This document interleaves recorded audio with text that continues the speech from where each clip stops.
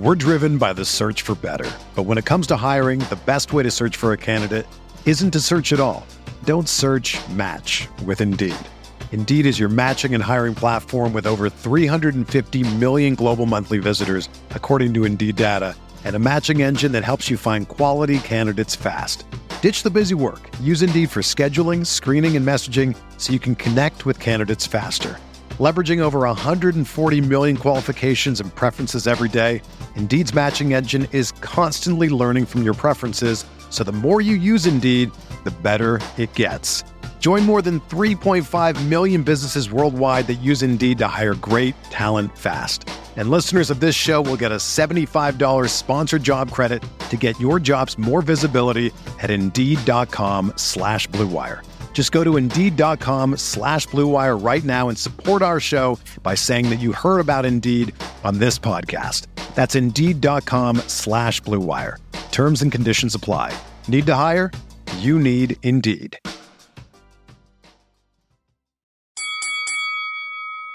We're here.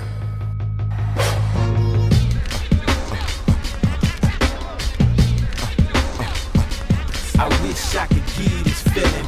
I wish I could give you this feeling. On the corner. Everyone, I want to tell you about Blue Wire Hustle, a brand new program where you can host your very own podcast here at Blue Wire. Hustle was created to give everyone the opportunity to take your podcast to the next level. Or if you want to host a podcast and just don't know where to start, Hustle is a perfect place for you. As part of the program, you'll receive personal cover art, Q&As with Blue Wire's top podcasters, access to our community Discord, and an e-learning course full of tips and tricks. And on top of that, we'll be able to get your show pushed on Apple, Spotify, Google, Stitcher, and all other listening platforms. And the best part is you can get all of this for only $15 a month, the same rate as any other hosting site would charge you just for the initial setup. So whether you're starting from scratch or have an existing show that you want to grow, Hustle is an open door to leveling up your sports experience. Acceptance into the program is limited, so get your application in today. To apply, go to bwhustle.com/join. Check out the description box for the episode to find out more, but that's bwhustle.com/join. What up, everybody? Welcome to another episode of the Corner Podcast. Kel Dansby here, solo today. The old man Andreas Hale is not in the building. He was a little busy, and instead of us going the entire week without a show, I decided to jump on, do another solo show. These are always fun. You know craziness is about to happen.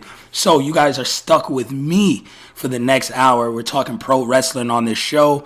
We're going to preview AEW Revolution. Later on, we're going to talk about Bobby Lashley only becoming the third black WWE champion of all time as well. Plus a bunch of other fun stuff in the second and third segment. But first, this week, I want to start the segment off with hip-hop. And you may think, like, yo, Kel, you're going to talk hip-hop by yourself? Are you crazy? Like, no, I am not crazy. I decided, since the old man Andreas Hale could not be here, I searched, and I found a young man, a man who looks younger than me, according to all accounts. I dialed the phone, boop, boop, boop, real quick. I was like, yo, Pops, I need you. And my Pops said, you know what? You need me? I got you. So on the line, I got my Pops, same name, of course, because I am a junior. So this is Kel Dansby Sr., but Pops is okay. You know, we're just rolling with that. Pops is in the building. Pops, thanks for joining me. Well, since we talking hip-hop, let me go by the stage name. This is Skills the Public Speaker. So, you know, this ain't your dad talking. This is Skills the Public. 9-3 Sourface, hip-hop's greatest. You got to have people YouTubing Sourface. Yeah. Shout out to the movement. That's right. So, no one better to chop it up with. Plus, I always like talking to you, Pops. We have these discussions anyway, just on the phone for hours. So it's dope to just have it on the show, open the show, especially when I think this is probably our 5th episode straight talking hip-hop. Maybe one, like, we nerded out. and talked about like Marvel, but this is a lot of hip hop we've been using to open up the show. So it's dope to get you on here. You're always opinionated. You were in the midst of it. You were there, boots to the ground. You almost named me Laquan due to a crazy era of New York hip hop. So I understand this. It was great to bring you on. So the first thing I want to touch on is we had another Versus this week, and this one was weird because it was D'Angelo and friends. It was at the Apollo. Shout out to the fam. Shout out to Harlem. Everyone. 116th. Shout out to Lennox. Foster, King Dome, everything, gang, Cousin L. So they were in Harlem for it, and I was like, all right, cool. D'Angelo comes out. What? Well, I'm going to tell this story in reverse. D'Angelo ends up being there, and he was like, the friends are y'all, the listeners. And it was just him. It was like a concert. He brought out Red. He brought out Meth at one point. Cool, whatever. I wasn't really down for 2 hours of D'Angelo. Like, I needed, like, when you say friends, just go D'Angelo versus Neo Soul. Like, bring out Erica for a track. Bring out Jill for one track. Bring out Maxwell for a couple joints. Like, give me that. Like, maybe you don't need you versus you're 20 versus 20 Maxwell, but give me like you versus 4 Maxwell. Then give me you versus the next for 4. Like, give me that performing back and forth. That's not what we got. So at that point, whatever. I was kind of done with his portion of it. The portion that sticks out to me is the first hour, because he was late, because we can't be nowhere on time. The first hour and 15 minutes was straight DJ set by DJ Scratch. And people, 80% of Twitter is just like, yo, this DJ is dope. And like people they never heard of him before. They had never heard of DJ Scratch before. Ever. And they were just like, yo, this guy's pretty good. And I was just like, I was just sitting there just wide mouth, like, yo, are you kidding me? So people are losing their minds because this is the first time they hear real transitions. Like, not a playlist. Not just like, yo, we got this and it goes to the... No, he's mixing, he's scratching. Yeah, everything. He was in the mix. Perfect. Going from this genre to that genre, talking over it. Like, oh, he plays the sample for this track here. Oh, we taking it back. Blah, blah, blah. Like, giving the little, being a DJ. New York to it. Yeah. Yeah, being a DJ. And people were shocked. And that's why I'm glad I have you here. Is when did that die? Cause you've seen it from the beginning. Let's take we can take it back. Before we talk about when it died, let's take it back. Now, when you talking about in the club DJ or the hip hop DJ? I would say the hip hop DJ. I think I know when it died, but I feel like you can pinpoint that more. The last DJ that I honestly can say, besides like, Tribe, De La, is what was his name? Evil D with Black Moon. Okay. So Black Moon was kind of the last time where you got cuts on your record. And it was still more moving forward, but as far as like continuously, like you wouldn't put Primo there. You wouldn't put Primo there. Primo stands. That's it. That's Primo though. So Primo keeps it alive. Like you can't get a Primo track without him doing cuts. However, the Primo cuts was a little different than, let's say, Evil D or even EPMDs or even De La, where you would just get live cuts and scratches, where Primo would sample something you did before and drop it in. Like he would kind of take a lot of Guru's older stuff and basically make the hook out of something he already said before, whereas in the original DJ you just got scratches and mixes and blends with no dialogue, and that's what made Premier different, because he will always scratch like that. So to answer your question, like I would say 94 is when hip hop went left. And I think the DJ got taken out of it in 94. I would say, yeah, like I was thinking around the same time, and in no disrespectful way at all. But you know when they say like, yo, video killed the radio star, that was the MTV joint. VJs killed the DJ. Once the DJ said, and you have what, like Yo MTV Raps, when they had Ed Lover and Dre on there, right? Like when the DJ said, I can be the guy, I can be the talent, it was over. Mm-hmm. It was no more me pairing up with a hip-hop artist. For what? I don't need that. And then you get it taken further to where, if you take it as disrespect or no disrespect, I don't care, Funkmaster Flex put the nail in the coffin. Because at that point, he was like, I am the talent. I am larger than life. I'm going to make this about me. Mm-hmm. And it never went back. Yeah, because what happened is, and even though people tend to not agree, but hip hop was New York based and driven. So in New York at that time, BLS and Kiss, 98.7 Kiss, stopped doing hip hop. So then all you had was what's the name? Hot 97. And Flex was the number one DJ at Hot 97, so he had no competition. Prior to that, you had Red Alert on Kiss FM, and then you had what's the name on BLS from Queensbridge. And basically, what you had was you had to battle to be on the radio, and then you had Papito and Stretch Armstrong that was on the bottom of the dial. But all of those platforms stopped doing hip hop, and you only have one. So Flex became the quote-unquote DJ radio. And then that's when a lot of breaking hip-hop stopped.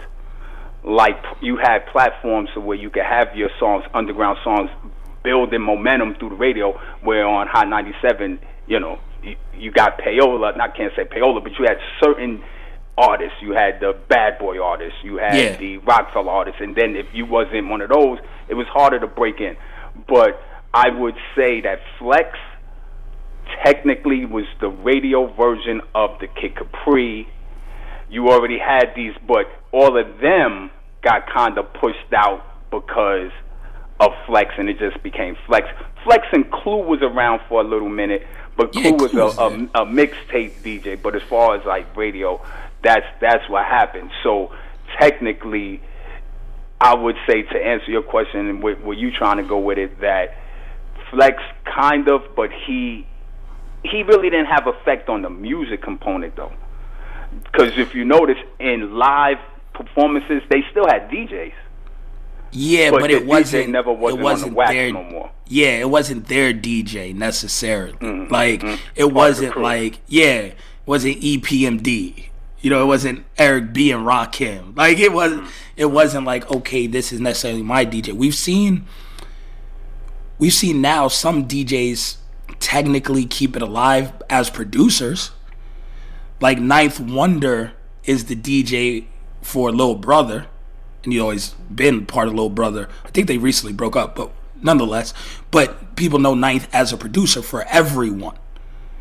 So it's like you can't do one without the other. No more. Like you have to do a little bit of everything. Like you just can't produce for your crew. And then outside of that, not many of those DJs are just going and spinning sets. Like you're not doing anything without your crew. If you ain't on tour with your crew, you ain't just out there spinning sets. So people are like, yo, DJ Scratch, like this is amazing. Because they don't hear real people spinning anymore. Like no one goes out there and just spins. But look at D Nice. D Nice is still spinning. And D Nice was a MC with KRS-One.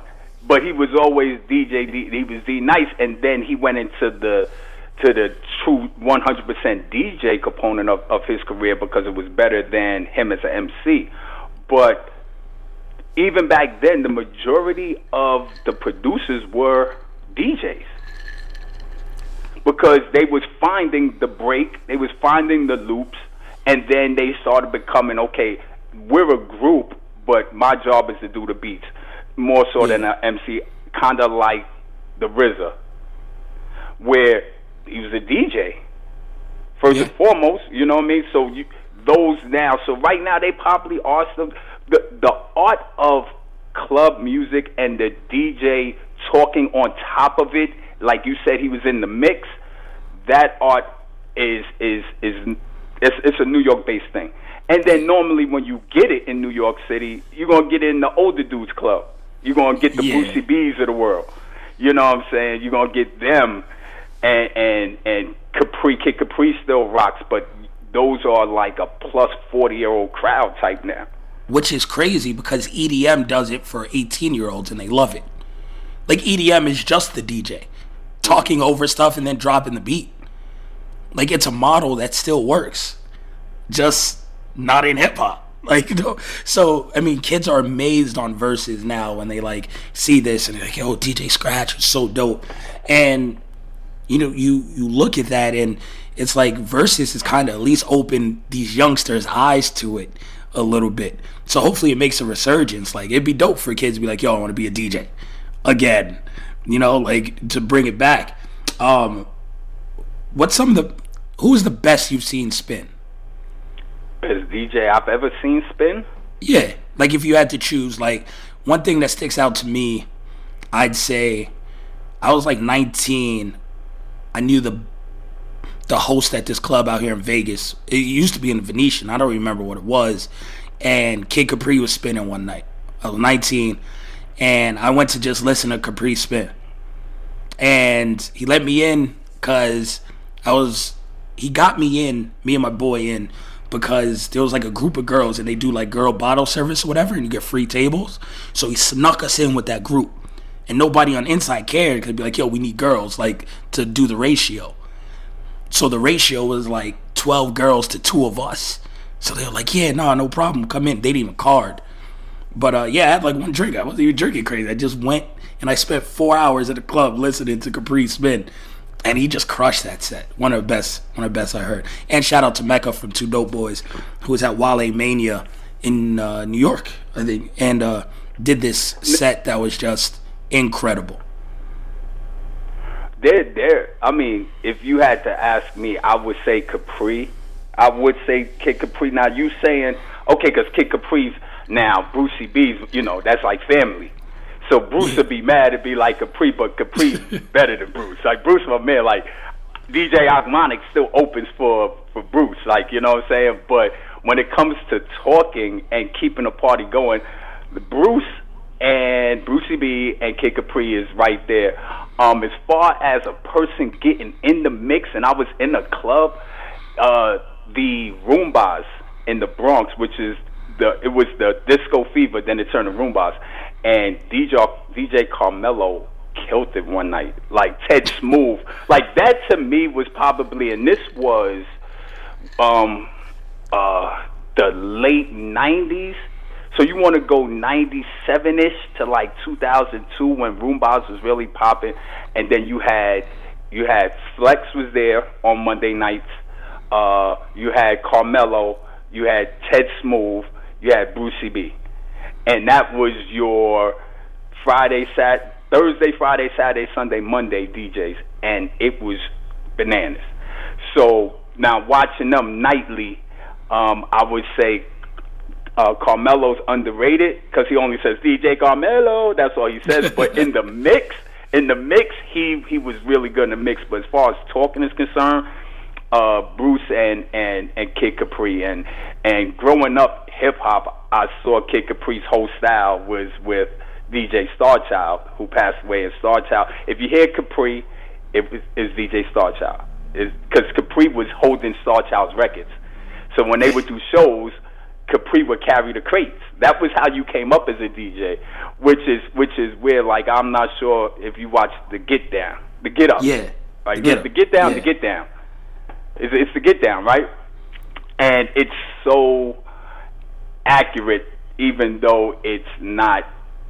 It's based on true events. But DJs back then, you would have to say, so I'm the father, right? I'm Kel Senior. Kel Jr. would carry the crates when I did a show. And then all of a sudden now I retire, I'm out the loop, and then you become the star. Or you just became the star and pushed me to the side. So, yeah, but that's what Kid Capri did with Star Child. But, yeah, so right now, if I had to pay my last dollar to watch a DJ spin, I'm watching Kid Capri. Yeah, I think Capri is the total package there. I mean, watching Primo spin is dope.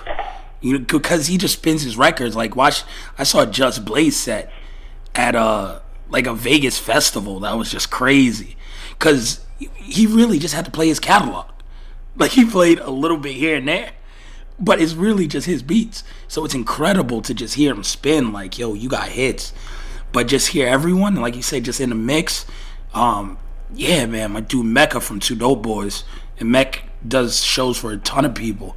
He did this set for Wale Mania at WrestleMania week where every track was fed into, no, it came out of every track, ended up the sample that it came from.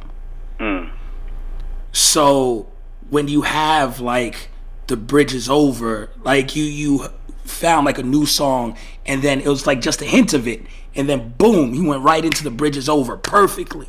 And you're like, oh shit, that's the sample. And then like a J track, and then and then the Kanye track, and then like the 1970s, like super jazz. And he did that for an hour and a half. Song sample. When I was just like, yo, this is bananas. So there's a Biggie song that Ashanti did over, and I was with a guy like sister coach at Phoenix College, Mac. He's from Alabama. He had company. I was at his house, and you and Max around the same age. So the Biggie song came on, and Ashanti was her version, and so the girl was with us. She was like, "Oh, she never heard the Biggie one." So she thought the Ashanti one was the original one. And then he's like, nah, Biggie was the first one. And then I said, no, that's El DeBarge. And they was like, El DeBarge. And I said, I put on the El DeBarge record. And then when it came out, I said, wait for the break. Here's the break. Boom. I'm not going to sing it, though, but it was the Biggie version. It was like, and Puff and them just took the whole loop. Like, they didn't change anything. They added maybe a little bass fillers, but that was it. Then, of course, they did the percussion on top of it, but it was the loop. So, yeah, it's funny how this generation isn't aware of that and knowing, because once Fruity Loops came in, I mean, people was playing sounds. They wasn't really sampling. Even though they're still sampling now, it's just that the way a record is mixed, the sample is tucked. If you understand what I'm saying, it's low. It's not prominent in the track. Yeah. So it's the vocals are more prominent, so you really don't get the feeling of it. You really can't tell, is that a sample or is that just something somebody played? But I have a question for you regarding DJing. With the way music is now, when you hear a good set, are they playing songs from my era or are they playing songs from today's era? Because today's era, is there in a mix? Because 95% of the songs is going to sound the same from a music perspective, because it's like reggaeton, but hip-hop style. Like, you know what I'm saying? Like, yeah. I've seen very few, I probably counted on one hand, mixes that are really good current mixes, but I have heard several where it's like, yo, but it comes back to, you can't do any of those without using songs from early 2000s, 90s, 90, like, like all of those are always mixed in. Like, if you're asking a straight set, like, of new music, no, like, I heard DJ Mustard spin. That's the closest as I've been to new music, but you gotta think, like, he has the YG catalog that he did. So that's super West Coast. So he spun West Coast YG, like new YG with Kendrick and all this stuff, like, but it was West. But then he did hits. So he got hits for like a Beyonce track. So then that turned him into like, okay, Beyonce lane. Now he spun a little bit of the new Jay, now some Rihanna, now blah, blah. And then he got hits with an East Coast dude. Like he might do a Rocky track or a Drake track that he got. And then boom, he spins that into the new Drake, and then he's moving around the East. He got a song with Chris Brown that sounds like a down south beat though. So he runs to Chris Brown, and then next thing you know, you go from that to Chris Brown and Future, and then boom, and in and out. But he used his beats and his music to connect it. Mm-hmm. Mm-hmm. So that's the only time I've seen it. He wasn't just going that song to the next song to the next song to the next song. Had a couple method. little cuts. Yeah, drop the next song, talk on top. None of that. No, he had a method to the madness, but his method to the madness was his stuff. Like I've done so many hits for people, I can take you down my journey and mix in and make it relevant by genre, not genre, but by like geography. Yeah. So it made sense. So a lot of people don't even try that. They're just like, yo, top 40, this order, done. See, I was going to just say that. So technically, he was in the mix, but he was doing a show of his own particular music. So Correct. he gave you a show. He wasn't just a pure DJ in that sense. But that's what I was going to say. The artistry of DJing and mixing and blending and keeping the crowd rocking is gone because you could just have a computer with a playlist and just hit a button, go to next song. I've been in a couple of clubs where for no rhyme or reason, there's a song that's playing in that 2019 new record, right? And then they'll go to a song from 1995. Like, you can't go from 2019 to 19 and then come back to 27. Like, they're all over the place. Cause it's just like, I'm like, are they DJing blindfolded? There is no cutting. There's nothing, no blending, nothing to do that. But I don't think these kids even party at the club. I mean, I haven't been to a young club in who knows how long anyway. But do they dance in the club? Do they do anything but play the couch and pop bottles? Like, do they dance anymore? I don't dance. I'm just saying, like, I didn't go to a club. I know there's girls dancing on top of girls.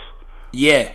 Or on top of the section. Yeah, like I don't go to a club unless I get a table. So yeah, I mean, me too as well. But even when we had a table, there was people on the dance floor. Yeah, like I've only seen that at EDM clubs, and they're just rolling all night. So I don't know, like that's just what they do. Exactly. But in hip hop clubs, I mean, I guess the dance floor is packed, but everybody got a drink in their hand. Everybody, honestly, in a club. Everyone's just looking at everyone else. So either either you're on Snapchat or Instagram, looking at your phone, trying to show people that you in the club and dancing, or you drunk, you pulling people over, they doing shout outs on your IG live. Yeah.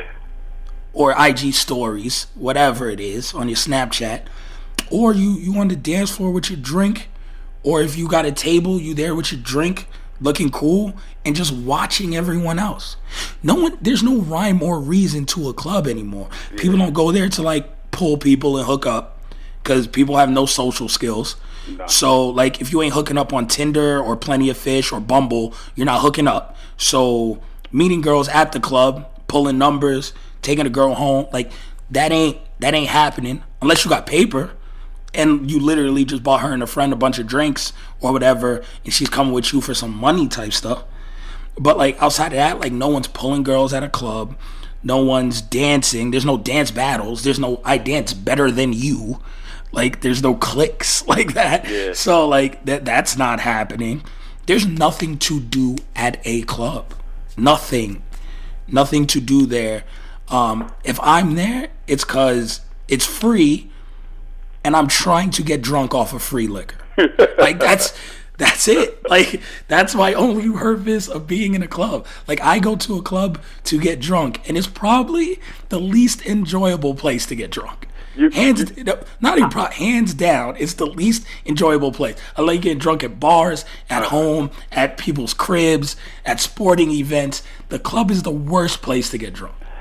I feel much better now because you know, I obviously don't go out as much because there was really no reason. So, you know, when I'm in Phoenix, you know, everybody socializes in Scottsdale. So, you know, 10 years ago, I'm not talking 30, 40, I'm talking about like 8 years ago, 2012, you go to Scottsdale and it be popping in Scottsdale. And then I've been to Scottsdale maybe 2 weeks ago, I mean, before COVID. Let's just say, because COVID shut everything Pre-Rona, down. yeah. Pre-Rona, and it still was boring as hell. So I was like, yo, I thought I was too old for the scene. No. And maybe it was something I wasn't understanding. But if you, and it's still your prime, and you saying there's nothing there, I don't feel bad at all now. I feel bad for the culture that they don't know how to just enjoy themselves. It's all about the front. It's all about I'm fronting. I'm fronting. I'm doing this. I'm doing that. Like, nah, you ain't enjoying yourself because after you going back to who knows what. So the funniest thing to do, I don't have Snapchat, but I see it on IG stories. The funniest thing to do is like they'll put your location and you can see other people's stories like in your location, is to go out to lounge or like a little club area and you be like, yo, it's kind of dead in here. Like no one's doing anything. But then you look at the stories of the people around you and you would swear this is the best shit ever. Like you would swear that like they're having a blast. It's so fun. They're drunk. The music is going. They can't. Oh my God, it's a movie. Or, you're like, it's lit. Like whatever. Like people are just having a blast. And you look in real life, you be like, yo, ain't shit going on. It's incredible. That's the best thing to do. People, you can create a complete cyber life, even in reality, and that's where people are right now. Talk about like you had touched on before we went off on a tangent. You had touched on Biggie and kind of like that era and everything. The Biggie documentary just dropped on Netflix. There's a million of them in the world, but this new one had like some exclusive footage by his boy who followed them around. Cool. It was dope. New York during that era, we talked about the DJs, but that was probably the zenith. That was the top. That was a mountaintop for New York rap. If it was built on the backs of everyone else, that's when it hit the mountaintop. 97 on, it started on the decline. It wasn't a rapid decline. I'd say like 2005, it hit a steep decline. Nah, it hit a steep decline prior to that. I wouldn't say 50 no, Cent 50, was the last. 50, that was it. Yeah. That was 2003, 2004. Exactly. Dipset 2003, 2004. Yeah. And then exactly. you fell off a cliff.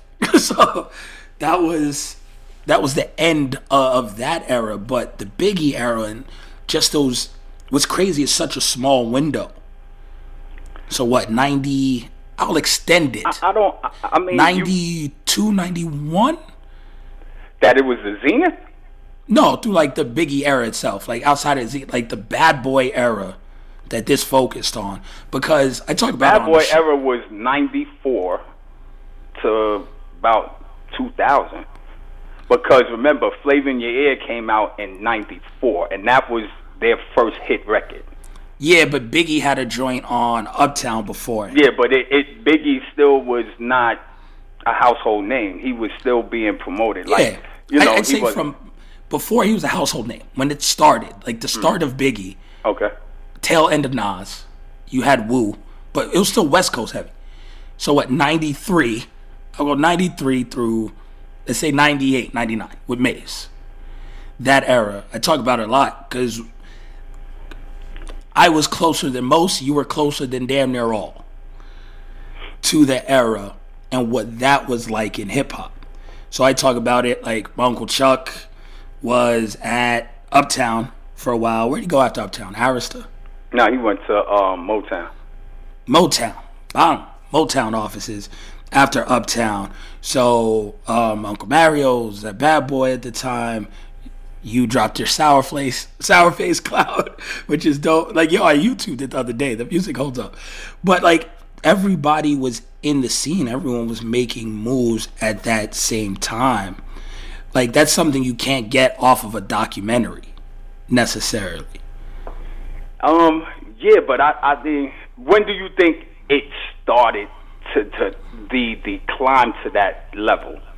98 was I'd said 97. 97 was probably that was the mountaintop. 98, everything else was, and I love Jay. Honestly, Jay can't be the only one. From it just everything. It appears to be like that because you had okay. I can't argue that only because there was a lot of controversy. You had the Pac, the Biggie, the East Coast, the West Coast. You had young executives. You know what I'm saying? That was in the front of it. You know, obviously, you know Pac. I mean, you know Puff and what's the name? Death Row, right? Yeah. Then you had Dame. You had Irv. Then you had Dame, Irv. You had Jermaine Dupri. You know what I'm saying? You had it was the young black executive that was in the forefront. But from a rhyming perspective, from a hip hop perspective, nah, it was better to me, honestly, where it was just tons of artists, East Coast, West Coast. I think 93 was the top. 93 was the top, and then it was a slow decline. But as far as the art itself, you understand what I'm saying? Because before that, you figure it started going up in like 86, 85, 86 with Slick Rick. You went Slick Rick. You went you went Big Daddy Kane. You went Biz. You went Rakim. All different styles, but they took it to another level where it was just like, because prior to Slick Rick and all of them, you still kind of had, what's his name, Run DMC, and Run DMC was better than Cold Crush and all of them, and then you had, but the best hip hop, when, and again, to go back to say how I can come up with that opinion is because we had those two radio stations, and then you had the underground station. So what we would do on Friday night was we had the double box cassette, and we would record the radio station, and you would play all the new songs during the week. And each weekend, you could record the radio show and get new music. So that's a lot of music. So to me personally, from 86 to 93 was when it was just out of. You had so many different topics. You had Flavor Flav and Chuck Public D. Enemy, yeah. Public Enemy, like they was talking about something else, and Chuck could rhyme. It wasn't like he just was political, like he could rhyme. Then you had your battle rappers, the EPMDs of the world, and then they brought in Redman, and then you had Tribe and Jungle Brothers. I was listening to the Jungle Brothers album, and I was just listening to that today. Like the Jungle Brothers, they was a one-hit wonder, a one-album wonder, but you had Jungle Brothers, and that dropped in 88 when you was born. You know what I'm saying? And that was just, to me, better music than the Biggie Run. The Biggie Run was more, everything changed to, yo, we getting money rapping, we got money. And or drug rapping. Or they rode the wave off of Nas's picture of drug rap.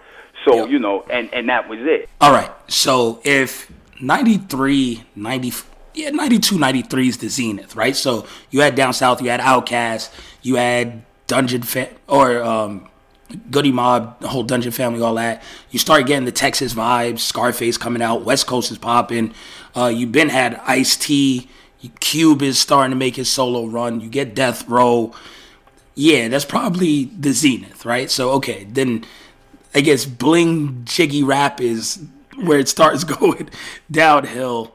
Biggie still is like on the mountaintop, but it hasn't fallen yet. So if 93 is the top of the mountain, they kept it afloat for like 3-4 years. Oh yeah, they did. Yeah, so it's like it had like a little flat plateau, and then it fell off the cliff. Yeah. So all of this is to say that the documentary, what it reminded me of is Biggie only had 2 albums. He was so young. Pac had 1 million albums, but he was still super young. When you look at the people like held at that regard that early, when Nas was 19 when he made Illmatic, hip-hop has always kind of been a young man's game. The quality when people were young was so high. I feel like now the quality is with the same older rappers. Like I'm listening to Royce's album. Royce is 40. Jay-Z just had a song with Nipsey and might have the verse of the year so far. Jay is 52. 51. Like, the young guys, I don't know, maybe I'm just not young. When all this was happening, because I know you like Nas, but they were all your age. What were people 10 years older than you saying? Like, did they like the Nas, the Biggie when they hit all this? Or were they like, nah, like, were they still clutching on to like, yo, I want to listen to MC Shan? Like, or were they? No, actually, no, not at all. They was like, these young dudes is killing it, because there was no denying it, because it was the same artistry taken to another level. But you have to remember, and to answer your question, while it's a young man's game, the original forefathers, they was 19, 20, 21 at that time. Flash and they was 19. That's why the Get Down is such a great show, because they was high school, early college ages and stuff like that. So it was from the birth, it was a young man's game. So now you young, and then now I'm influenced by you. I'm in the 4th, 5th grade. I can't wait to get my time. That's why it's kind of Nas said, you know, when I was young at this, I used to do my thing hard, or when he was like, I was too scared to grab the mics in the parks, and because we was influenced by that. And it was just, when can we get our time? And then once we hit 18, 19, 20, then it was our time. And then the older dudes just kind of just fell to the backside, because in the music period, everybody wants to know the next hot person. And then that next hot person was coming up with something banging. So you couldn't have a hit record and it not be hot. You know what I'm saying? So, and again, now it's our time. Now we're 16, 17. We had it all the way until we was, again, now we young executives. So when I say we, I mean my generation who was born in it, right? So now I'm 3rd, 4th grade, Flashing Them is coming out. And then now it's my turn to rhyme, and I'm in high school into college, and now I'm a young man getting money, and now we are the Puff Daddies in the world. I think about it. Puff is 50, 51. Yeah, and he's been executive 20 years ago. Yeah. But it's been 20 years since he had a hit record, damn near, if you want to really like that. He produced. Yeah. You know, I'm not talking about getting on the French Montana bandwagon. I'm saying that he produced. It's been 20 years, so he was 30 and washed. You know what I'm saying? Like, if you want to, it was a young man's game. And then when it stopped being a East Coast, West Coast traditional rapper game, 50 was young at the time. So now it's just the young generation's time. So it really didn't change. It's the young dudes, they not carrying it. They're not doing nothing innovative. They don't rap. They don't rhyme. It's kind of like the DJ. They don't have to mix. They could press a button and play a record. It's very microwavable, very lazy. You know what I'm saying? Auto-tune fixes everything you need, too. And then auto-tune ain't really that good. But if you do auto-tune, and it was funny when Jay-Z did the death of auto-tune, so it must be like Dracula, because it made its way back. It went to Melodyne for a hot second because nobody wanted to get on the auto-tune, right? Yeah. And then all of a sudden it just came back. But I want to say this generation just really feels like if Kel is doing something and it's hot, I have to do the same exact thing. I can't do something different than Kel and still be myself. So the copycat, what they're doing is very lazy. So now for you to get the fix you need out of it, the innovative stuff, the only people who can continue to do that was the people who was unique from day one, from jump, which is us. So you're going to get it. And like when you can't do something, there's two things you could do. You could be a hater.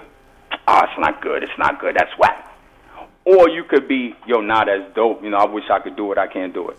Or you could be like, these kids be like, we don't do that. You know what I'm saying? We're rock stars. We're not MCs. We're not rappers. That's not what we do. So you can't call it that. So, but yet they want to say it's still a rap genre. Nah, they're not rappers. They're not MCs. Like, they doing something else. Give it its own name, and we won't hate on it. Yeah. If you don't call it rap, you don't say you can't. You know what I'm saying? You can't say we playing football, and you doing rugby. Dogs, that's rugby. That's not football. So that's what it is. So it's still a young man's game because it always will be. But they're just not doing nothing to get you excited. Yeah, nothing at all. Nothing like back then. Like nothing 21-year-old Biggie dropping Ready to Die. 20-year-old Nas dropping Illmatic. Like it's not even the same. And that leads me to our last topic, Pops, and that's something I saw on Twitter. Someone else watched this Biggie documentary. Shout out to my dude Spence, Views from the 7. You can check them out. They're wild dudes over there. But Spence's tweets are always off the wall bonkers. But it gives me good ammo for the show. He said, which is completely false, and I let him know this off rip, that Eminem has the best 1-2 punch in hip-hop history in terms of albums. And I love M, like in my heart of hearts, especially early M. But it's false. He chose Marshall Mathers LP and Eminem show as the best 1-2 punch in hip-hop history. The Eminem show, Marshall Mathers LP is incredible. The Eminem show is not that on the second album. It is not. But it made me think, what are the best 1-2 punches in hip-hop history? It doesn't have to be first and second album. Just what's the best bang, bang, 1-2, back-to-back punch albums in hip-hop history? He mentioned DMX. That's tough because it's hard for me to narrow down 2 DMXs to go back-to-back. I'm not sure if X has one classic album. Maybe one? The Hell Is Hot or whatever. Like, maybe that one? I'll give him as a classic album. Maybe. Like, so Jay doesn't got the back-to-back, boom, boom, just knock it out of the park. Let's think about it, though, because prior to Jay, you was only getting an album every year and a half. Which is still good. Like, but still people put out back-to-back. No, because that time in between the year and a half and when they came out with their second album, somebody else jumped in and was hot, and people just really wasn't trying to check for them. Like, it was weird. Like EPMD, for example, they didn't have a bad album until matter of fact, Mobb Deep might be back-to-back banging albums because they second album, when they had the sample they used from Scarface, boom, boom, boom. That I can't remember the name of the record, but their second album, Hell on Earth, was as good as their first one. Ooh. And their first one was classic. So you could go back to back. Yeah, but the second one, they still was. Yeah, the Infamous was better. Yeah. The Infamous, the Infamous better than Hell on Earth. But didn't mean it doesn't fit your criteria as back-to-back banging albums. You didn't say the first one had to be better than or the second one vice versa. But that had Shook ones. Albums. Yeah. Survival of the Fittest. Shook ones on that. Yeah. Cradle to the Grave was on that. Mm-hmm. That's good. I mean, I'd probably put, if I had to say, like, the best 1-2 punch in hip-hop history is Tribe. I mean, they only had a 1-2 punch. Like, that's all they gave you. And the reason why I say that is because the second album had more Phife on it. So that's when Phife came on. That's what made it hot. Because Low End Theory. I like Low End Theories more than Midnight Marauders, maybe. Oh, me too. Me too. Yeah, me too. But they spoon-fed you Phife to where you wanted to hear more Phife, and then when they came out with the second one, it was like Phife was damn near on every record, so it was like, okay, you got a lot of Phife. Yeah. And Phife was the original mad rapper. he was just angry. Outkast. It's tough because my 2 favorite Outkast albums are split by ATLiens, which I know people love ATLiens. It's a great album. But if it went, Southern Playalistic followed by Aquemini, I think Outkast would have it for me. But even then, Aquemini and Stankonia back-to-back is pretty damn good.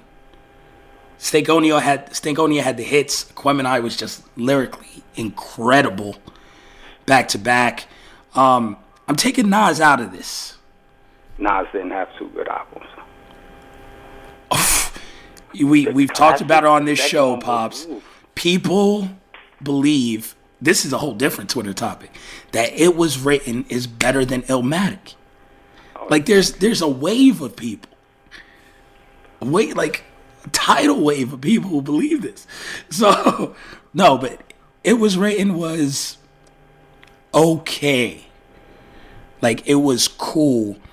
But I can't even think, like, before then, LL's 2 albums back to back. And see, I try to go back and figure out, like, yo, who really had that 2-album run.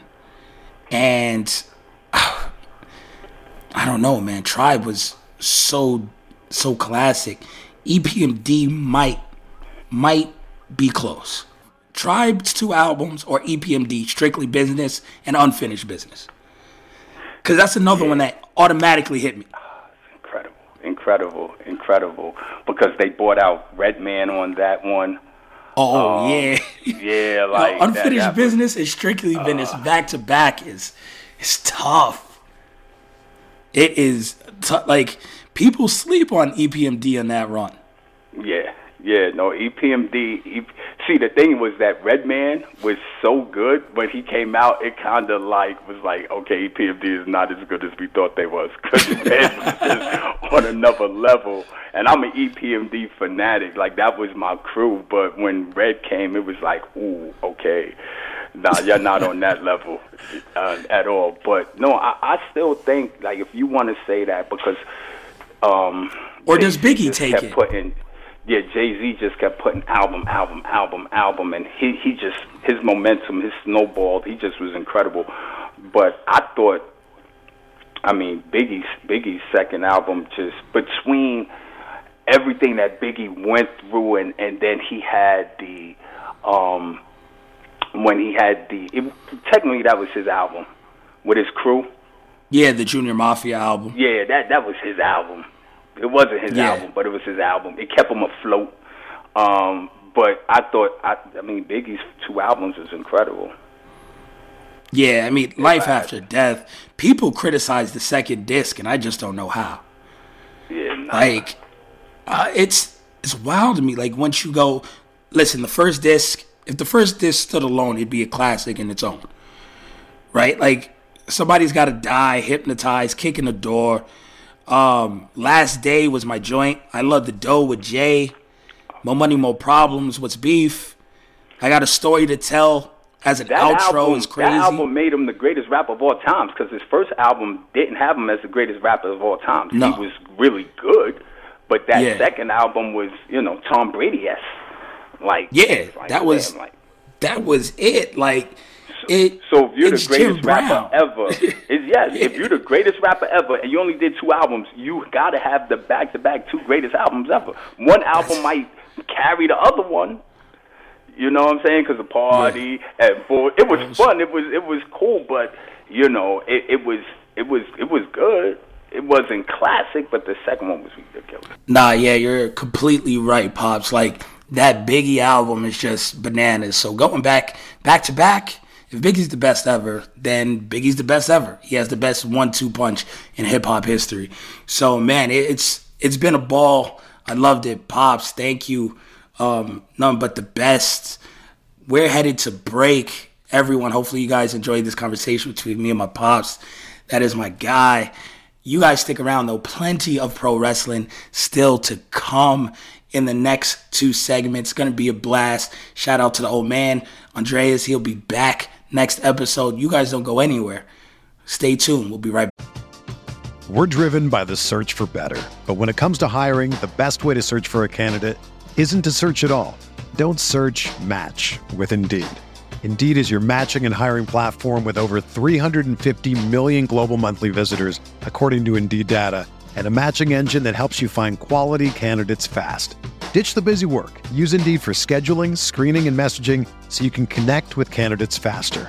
Leveraging over 140 million qualifications and preferences every day, Indeed's matching engine is constantly learning from your preferences, so the more you use Indeed, the better it gets. Join more than 3.5 million businesses worldwide that use Indeed to hire great talent fast.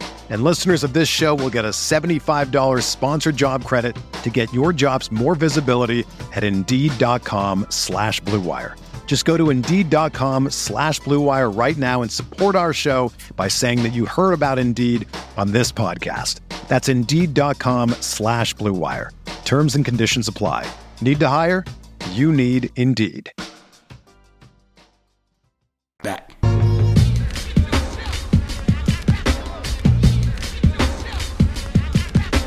Hey everyone, it's Lindsay Rhodes, and I've got a new podcast, The NFL Road Show. Fun and kind of nerdy conversation about the NFL every Monday, Wednesday, and Friday. I've got some amazing guests that are joining me. I'll be breaking the huddle with the top stories, previewing games. We'll get you set for the weekend fantasy with our Fantasy Friday episodes, and we'll answer some of your questions as well. So subscribe to the NFL Road Show on Apple Podcasts, Spotify, or wherever you get your podcasts.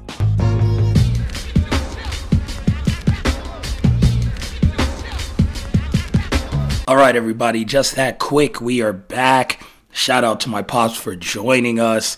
That's always a fun segment. It's been a couple years since I've had pops on the show, so that I'm flying solo today. It was dope to bring him in, chop it up, talk hip-hop. He's a wild dude, so it's always nice to hear him. You know, that's my heart. My pops is like, he looks younger than me. So we go out and people are like, yo, that's your brother. Like, it's crazy. He's still young enough to get that bounce, give those vibes. So him coming on the show, it just fuels me to have fun and to be better.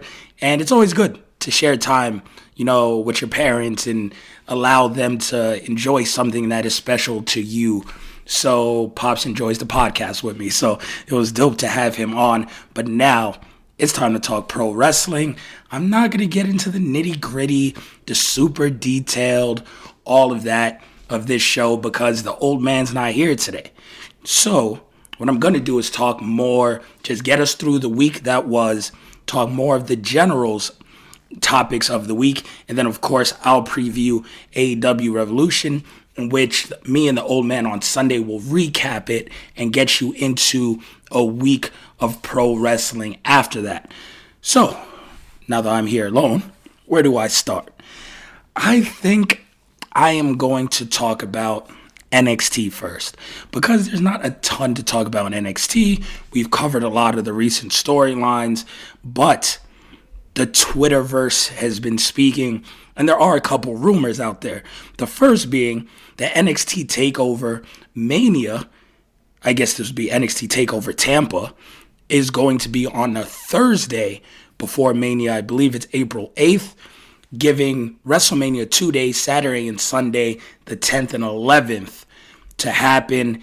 And then Friday, of course, is the SmackDown before Mania. So that is 4 straight days of pro wrestling. And that's not even counting the normal NXT show that usually happens on Wednesdays. I don't know how you roll a go-home show straight into your pay-per-view the next day, but maybe that's just a recap show. We've seen them do those before, where they kind of just run all the highlight packages, explaining all the feuds, giving you background, and maybe having the participants face off heading into the next night's event. So that would be really smart. Maybe throw a match on there, like we just saw Karrion Kross versus Escobar. That wasn't on the last takeover, so they did it the following week. Maybe you have one of those feuds blow off the week prior. The women's division is deep. You could throw the women on there for a great women's match. It really makes for an interesting show that Wednesday leading into a takeover the following Thursday. But crazy amounts of pro wrestling, not including AEW has a show Wednesday as normal beforehand, and they also have a special following WrestleMania on that following Monday. So AEW has a Monday special, AEW Dark on Tuesday following Mania, and the normal AEW Dynamite. Then we have, it might be the premiere of the new AEW show with the Big Show on commentary, or Paul White as he's now called. So on commentary, but they roll that out right after Mania. So that'll be a huge buzz around that. Of course, the Raw after Mania is always huge. And then that brings us to the second rumor is that NXT is moving to Tuesdays. Nothing confirmed yet, but the USA Network did just acquire the rights to the National Hockey League. Hockey generally runs on Wednesdays. It's big hockey night. So to not disrupt that, hockey probably takes precedent over NXT. But we've been clamoring on this show, people online. I know Andreas has been saying this forever. It should be split anyway. This just makes a lot more sense. AEW, see a little spike, right? Cool. They'll probably go up maybe 50,000, 75,000 viewers for Wednesday, but it'll get them closer eventually to the 1 million mark. It's not like Raw is that much higher anymore, right? Raw is dropping to new lows every day, and that's mostly because there's a lot of WWE programming on over-the-top platforms, right? So you get it on the apps, you get it through your phone. There's plenty of different ways to watch. You could wait and watch on Hulu. All of that is little money that the WWE will get anyway, so they're not stressing the declining ratings. Vince McMahon just got $1 billion check from Peacock. So there's all these background things that go into it. But with AEW, those ratings as a new show, trying to bring in new sponsors, are kind of key.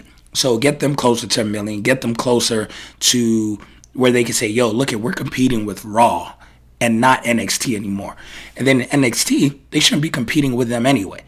Do your thing, run your own race, be on Tuesdays, make it unique, don't worry about ratings, and your ratings will organically go up. They'll go up to the high end, 800,000 a show, 840, still probably 200,000 less than AEW, but it'll be way more eyes than what you're getting right now because fans of both products no longer have to choose.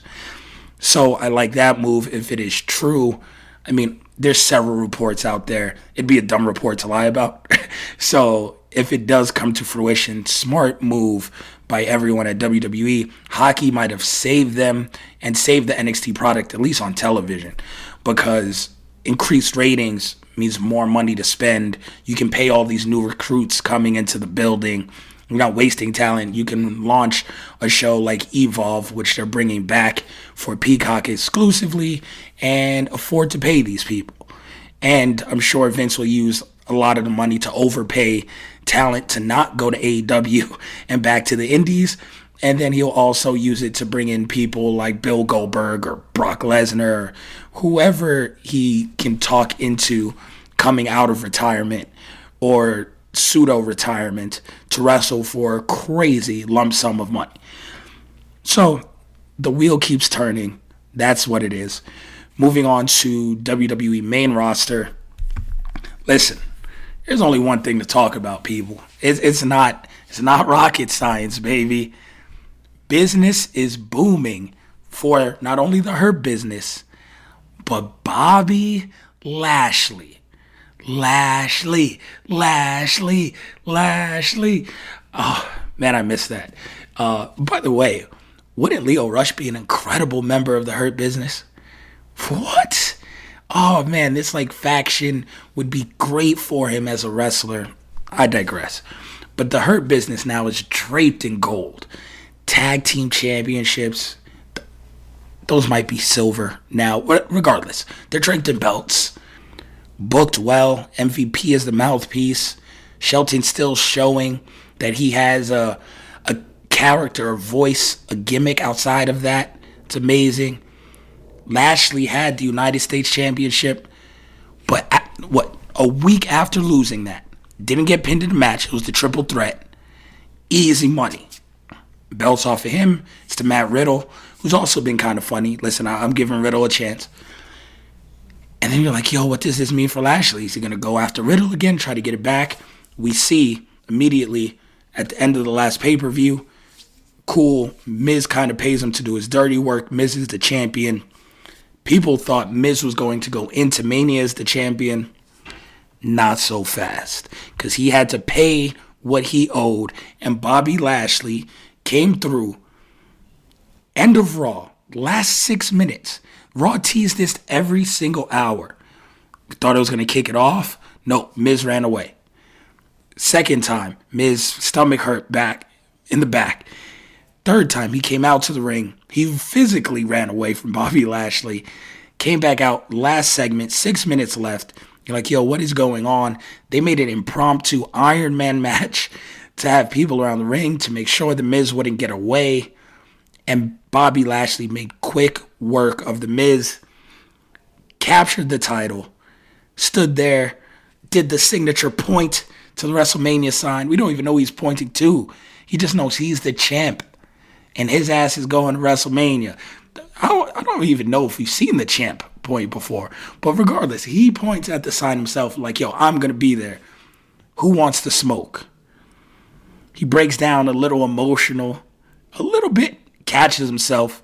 And him and MVP have the smirk in the back. There's the pictures of the Hurt Business all holding their titles. MVP in the suit. Bleacher Report putting out posts, Black Excellence. Best part, didn't happen in February. WWE is great for doing that, only for Black History Month. Happened on March 1st, baby. It shows that we can get a black champion anytime now. And that's my favorite part about this. Not just black, but all minorities. Just something different. Shout out to everyone in group chat. We had a convo about this. And it's funny, like at one point it was like, so is it bad to have white champions now? Like, no. White champions are fine. My GOAT of all time is white. Like, it's cool. He had a mullet. So that's fine. We just need to make it normal to have anyone as the champion, which is the only reason why it's so important. And you have to force the issue of having black champions because that's not seen as normal. You can have Mexican champions. They've been there. Still not enough. Spanish champions by any means. But a lot of those guys had to wear masks, or Eddie Guerrero had the lie, cheat, and steal gimmick with a low ride. Like, there were still some stereotypical aspects.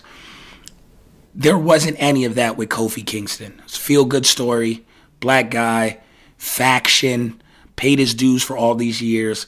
That's what touched people's soul. Kofi Kingston touched people's souls. Same thing, even though he's a heel, with Bobby Lashley, is that the Hurt Business is a faction that could be white, it could be black, it could be Mexican, it could be Asian. Like, this could be Los Ignorables. This could be, LIJ. This could be Suzuki-gun. Like, all those are just like Hurt Business. But we haven't seen that really succeed in the WWE. Not to the level where you put your top guy in the company, put the belt on him in a faction like that. Not an all-minority faction. Not a badass faction led by someone who wasn't white. So, to see this, it's like, okay, we're normalizing it. And that's what made it so important. That's what made it so dope. That's why I'm here chanting Lashley, Lashley, Lashley. It's because we're normalizing having a black champ. Only the third WWE champion that has been black. Yes, some have held the big gold, Booker, Mark Henry, shout out to them. But it wasn't the WWE championship. And we had to establish that and make that normal. So not making it a WrestleMania moment. We loved Kofi Mania. Me and Dre were there. We were ringside. We had our seats. We were in the videos. We're losing our minds. We loved Kofi Mania. But that was a WrestleMania moment. You had to do so much. You had to make it feel so big just for a black man to win the championship. This was a black man in a normal-ass crew, heel, winning the championship on a normal-ass Monday Night Raw. It could have been anyone. And that's where we have to get to. That's why it is so special. Because now, black people can win championships whenever. Shout out to the black women holding it down throughout wrestling. We're going to get an all-black woman SmackDown Women's Championship match. Bianca and Sasha the Boss. So that it's great seeing diversity everywhere. Asuka is champion, even though they're doing her a little wrong. And, her run hasn't been great. But Spanish women, everything. I love it. I just love to see the diversity. We need the same. We need another dope Spanish champion. Andrade Cien Almas is a guy you can push. You can make that shit happen. He's a guy that he was so close and they fell out of favor with him. Give him another run. That's a guy who can do it. Plenty of guys can do it. Shout out to the Samoan Dynasty as a family. They're pushing it. They're doing their thing. Roman Reigns, top of the game. So I love the diversity. We have to keep pushing it. Other companies are doing it. Impact does it very well. ROH doing it very well. AEW, a lot of people were critical. But you know what? Shout out to Dre. He talked to me about this too. After I wasn't overly critical, but I wasn't defending them necessarily. But he made it clear, like, yo, listen, no one there is in position to be champion yet. All of their minority talent is so green. Let them build. But they have pieces there that could build. The Jade chick who I just saw tag team with Cody was amazing. Yeah, they can build her. So I'm like, all right, I'm going to give them time. So that's cool. I liked how that built. But Black Man is champ. Damn, it feels good. And I want everything to be champ. I want an openly LGBTQ person to be champ. A gay man is champ. It's dope just being themselves, be you. And that's okay to win a championship at WrestleMania, at a pay-per-view, at a Monday Night Raw, at a house show. Just be you. And I think that's what this Bobby Lashley thing showed us more than anything. So, want to touch on that. I'll get into more of that, obviously, when Andres is here and pick his brain. We're going to hit our last break right now. When I come back, I'm going to break down and preview AEW's upcoming pay-per-view. So you guys don't go anywhere. More show to go. Be right back.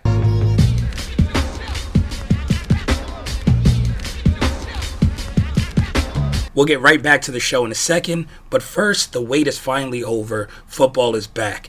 You might not be able to be at a game this year, but you can still be in on the action at BetOnline. BetOnline is going the extra mile to make sure you can get in on every possible chance to win this season. From game spreads to totals to teams, player, and coaching props, BetOnline gives you more options to wager than anywhere else. You can get in on their season opening bonuses today and start off wagering on wins, divisions, and championship futures all day, every day. Head to BetOnline today and take advantage of all the great sign-up bonuses. Don't forget to use code BlueWire at betonline.ag. That's BlueWire, all one word. BetOnline, your online sportsbook experts.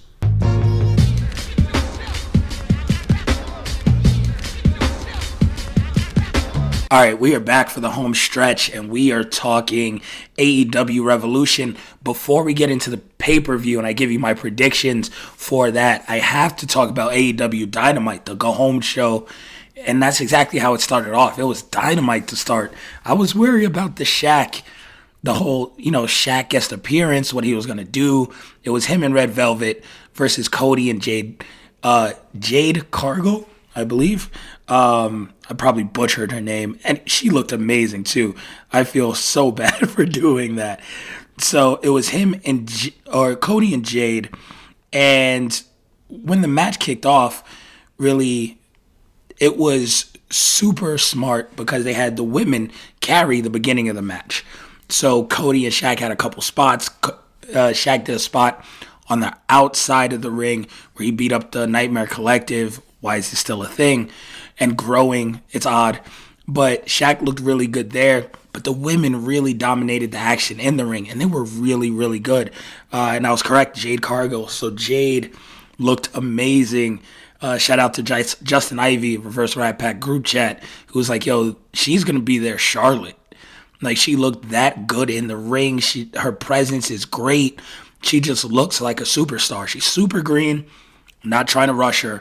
But when we talk about the women's division needing star power, needing to add some people, I think she's a great addition. She just looks like $1 million in and out of the ring. So her and Red Velvet carried the action. They brought out tables. They had psychology in the ring. I could have just watched those two go at it. But, of course, Shaq and Cody get their little spots in. And then it ramps up towards the end where Shaq gets in. He does a power bomb to Cody before. He gives the Brody Lee tribute with the kissing the fingers. Amazing way to, just endear himself even more, like Shaq needs it, to the AEW crowd. Like, once you do that, you're golden. So, smart move by Shaq and the people who put the match together. Then Cody takes the power bomb. Great looking power bomb. I've seen real pro wrestlers, that can't do a power bomb like that. So Cody takes that, great bump. You fast forward like 30 seconds to a minute. Shaq is back on the apron. Cody does a dive over the ropes onto Shaq through 2 tables. And I lost my shit. I marked out. Great bump by Shaq. They took him to the back afterwards. He sold. They put him in an ambulance. Somehow he disappeared. That's where it got weird. But the match itself, the selling, everything, Shaq did his thing. He wasn't just out there to kind of do what he did in the Royal Rumble, right? Like him just there, big show, look clunky, go over the top. He took real bumps. It looked fun. Such a fun match. Way more fun than I thought it would be. And they crushed it. Knocked it out of the ballpark. It couldn't have been better. And then going along in Dynamite, they continued to set up other feuds. There was the press conference with Jericho and MJF, which was pretty cool outside of like the stool spart stuff. And I did mark out when Eric Bischoff came. Who knew a babyface Eric Bischoff would work in 2021? But when he said that he was there on behalf of his 83 Weeks podcast, that shit was funny. So I think that was really cool. A lot of people share our same networks. If you guys don't know, Wrestling with Stereotypes shares a network. Shout out to Conrad, who was also there. So that was funny. That was well done. Jurassic Express was in a match with FTR and Tully, which, you know, it saw the return of Ty Dillinger. Yes, I know his name is Sean Spears. I don't care. His mama named him Ty Dillinger. I'm going to call him Ty Dillinger. So no more 10 count, even though he's blonde. Kind of came back with the Cody blonde. But joined them, helped them win the match. There was moments in there where Tully looked great. The match to me wasn't as fun as the first one, but I could see people really enjoying it. They had a lot of callbacks, a lot of nostalgia. Arn came out afterwards, threw up the 4. It was fun. Tully had a great like suplex spot. It was really cool to watch. Well done again. So it was a fun episode to start. There was stuff mixed in that was okay, but it all made sense. It was a fun go-home show. Too often in WWE, we've just, as fans, gotten used to just boring, nonsensical go-home shows that really just ended no finishes all night and kind of preview the same matches you're going to get at the pay-per-view that Sunday. They'll just run them with like a stupid stipulation and not have a finish. AEW didn't do that. It made sense. They had fun. They built feuds and promos, and then everyone else who wasn't, you know, immediately in a feud or going to wrestle, they had matches. So it made a lot of sense. It was a fun go-home show. But now, time to get predictions for the pay-per-view itself. I'm going to go straight down the line here. We have, I'm not doing the pre-show, even though Rio and Thunder Rosa versus Britt Baker and Rebel might be fun. I mean, Thunder Rosa is great anytime she's in the ring. Britt Baker has really grown in her role. So I can't really pass that up. That's going to be fun. And then we have the Dark Order in a Casino Tag Team Royale match to see who gets a future shot at the Tag Team Champions. So Bear Country, I don't even know who Bear Country is. I should probably watch AEW Dark. Then the Dark Order has 2 teams, Alex Reynolds and John Silver, and then Evil Uno and Stu Grayson. It'll be funny to see how they play in there. We have Santana and Ortiz. Free LAX is the hashtag forever. They took the bumps to build up the tag team feud. Man, just let them go. Let them go and do their own thing. So, I mean, there's some fun tag teams in there. I can keep going down the list, but there's so many to name. I mean, we have SCU, Kazarian and Daniels representing them, the Natural Nightmares, which whatever, Varsity Blondes, Death Triangle.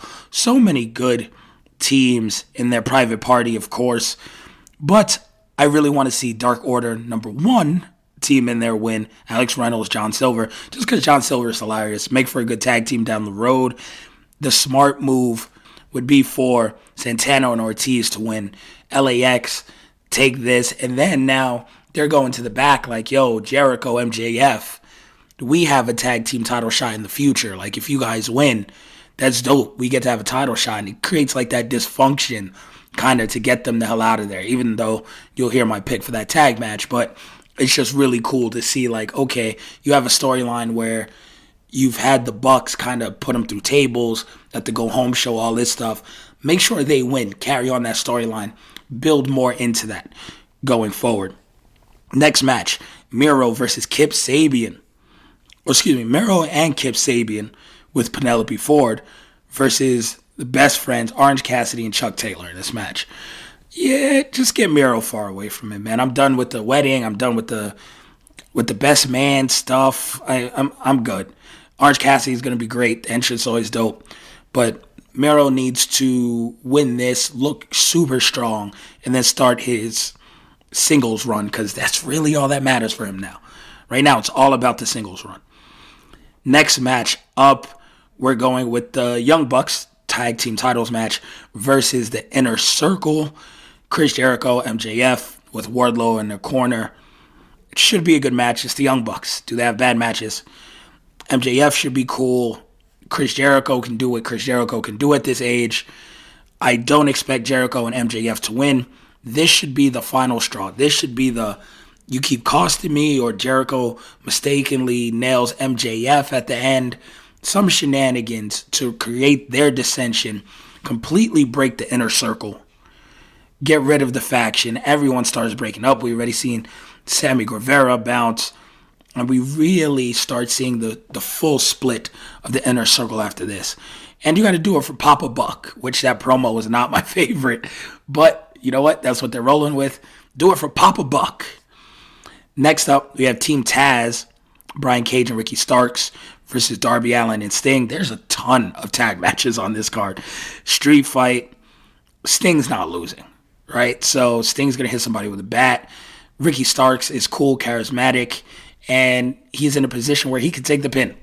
That's just what it is, right? Like, it's not going to hurt him. Brian Cage is still huge. He's a monster.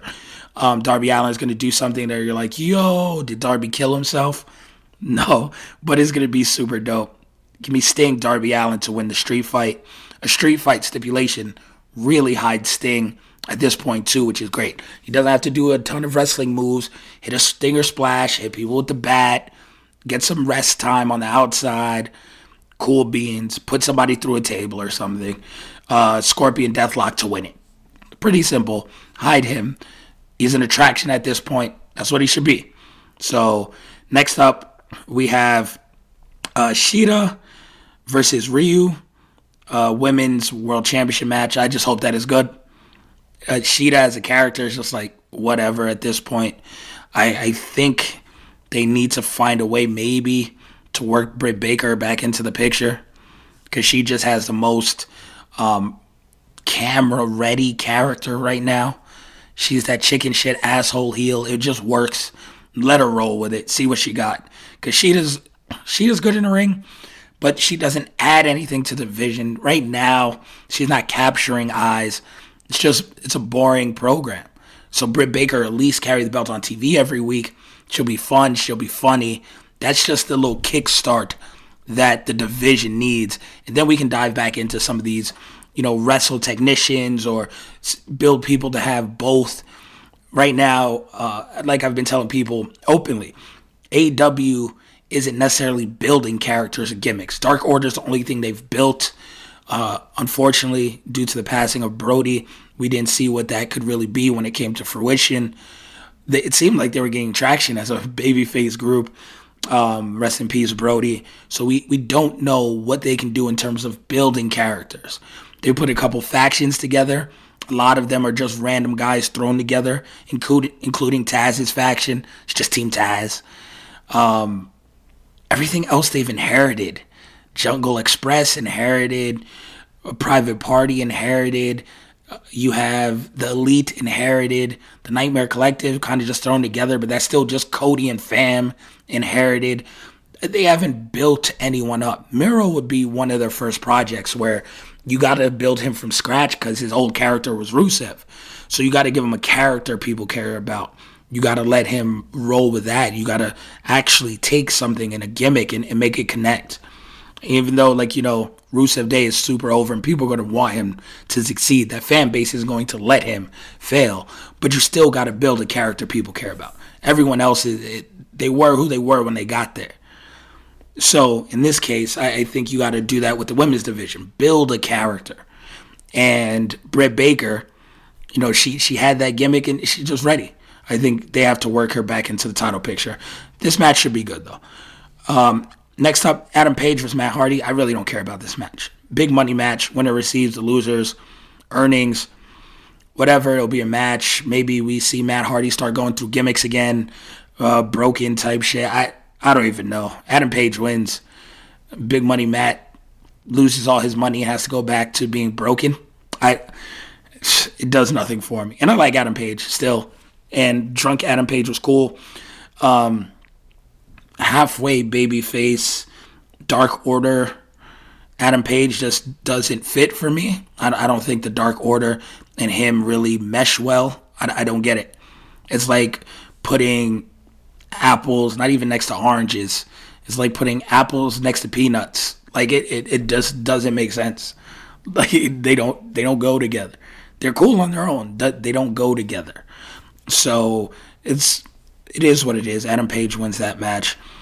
And then we have the Face of the Revolution ladder match. All ladder matches are fun. I'm always here for the flippy shit. I'm always here for the big spot. So count me in, even though people on this podcast know how I feel about Cody Rhodes and his in-ring work. But he's a crazy man. So he might just do some wild shit off a ladder and make this super entertaining. So we have Cody Rhodes, Scorpio Sky, Pentagon, Lance Archer, and Max Caster. All right, I don't know why the hell Max Caster's in this. I don't watch Dark, so maybe that's why he's built up the resume. Cody Rhodes should retain. It'd be dope to see Penta get it, but that's whatever at this point. After everything that everyone's been saying and like the diversity and black champ and blah, blah, yes, you shouldn't rush people in roles. You shouldn't put a black person there just because, right? We're asking for everyone to have equal footing and just have the opportunity to earn titles, not to be gifted titles. But with this TNT title, it's a way to keep Cody strong, someone to randomly win. And due to the climate and just seeing how other companies are operating, it could be a spot where Scorpio Sky can just randomly go up there and win. Why not? Cody can do whatever he wants. Like, Cody doesn't need a belt. Why not just shock people and put Scorpio Sky in that situation, see what he has? If not, you have a guy like Miro, who I mentioned earlier, who could be a heel. Just make him a monster. Or you can unleash a Brian Cage or someone, and they can have a legit feud for the TNT Championship. Or excuse me, after this, I think Darby remains champion. But Cody doesn't have to win, right? Like, you don't need a heel to win. Someone can take that belt off of Darby in a feud. Like I mentioned, the guys who I just mentioned, the Miro, the Brian Cage, any one of those guys become a heel champ and then have the winner of this, a la Scorpio Sky, win it. And then you put him in position and you see what he has. You put him in position. It's like Money in the Bank. We're going to put you in position. We can pull this shit on, the trigger on you next week. We can pull it on you 6 months from now. But you know you're going to get your shot. So build yourself towards it and make it work. So I think Scorpio Sky is probably the guy that should get it. Maybe Penta gets it. Cody doesn't need it at all. Maybe Shaq enters it too. You get like Shaq, but who knows? But I don't think Cody needs to win that. And then main event, Kenny Omega versus Jon Moxley, exploding barbed wire death match. I can't even believe I'm saying that shit. It's crazy. It's raw. It's Moxley. It's why he left the WWE. He has always been this guy. He did well in the other mold. Don't get me wrong, but it wasn't him. He was so good enough that he could succeed in the PG WWE realm. But this is who he was from the get-go. This is who he wanted to be. He had the money. He had everything else. He wanted to do this at a big stage. He didn't want to compromise. He wanted his cake and to eat it too. He wanted his title and a death match. So this is what he gets. It's going to be amazing.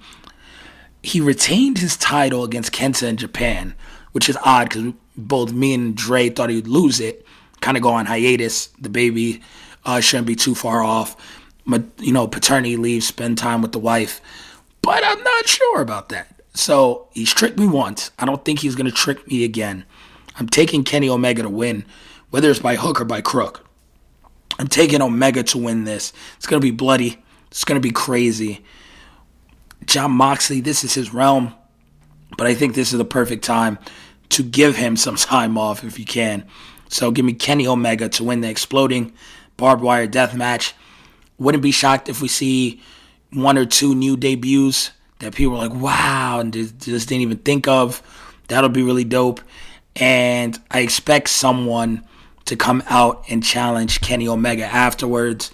And I will go on record now to say I think we see someone from New Japan come out after the match and stare Kenny Omega down. I'm not positive who yet, because I really, man, what a crazy moment to end a pay-per-view on if you go with the Golden Lovers. Right? Like, if you can have Kota Ibushi out there after Kenny Omega goes through this war, he's super heel, you stare Moxley down like you finally did it, and you just have Kota Ibushi come out. Like, what happened to my friend? Where did he go? This isn't you. And you just have him look, and you set up one hell of a match now that this door is open. Man, we can only wish. We'll see. We'll see if that's how it turns out. I'm excited. The pay-per-view, much like NXT TakeOver, like I said, I give them the benefit of the doubt all the time because they rarely let me down. AEW is really good. They're really good at these pay-per-views. Can't wait to watch it. We'll be back Sunday breaking it all down for you. So that'll be our next wrestling show. Dre will be here. I'm sure he'll have things to say. We'll touch on, Lashley and all that on Sunday as well. Thank you guys for joining me solo on this show. I know it's a little change up. Didn't want to leave you guys hanging for too long without a show. So I really appreciate it. Hopefully you guys are out there staying safe, staying mentally aware, and make sure you guys are mentally healthy as well. I know it looks like we're coming towards the end of this pandemic, but we're still in it. I want to make sure everyone is healthy, and when we can go out and we can get back to normal life, we're mentally healthy as well. In the meantime, follow us at Corner Podcast _ on Twitter. Then you can follow us at Corner Club for Life on Instagram. Check out our other show, Wrestling with Stereotypes, on adfreeshows.com. Shout out to the Mortgage Man for that. Shout out to Blue Wire, the network, all the sponsors, to most importantly, you guys, the fans.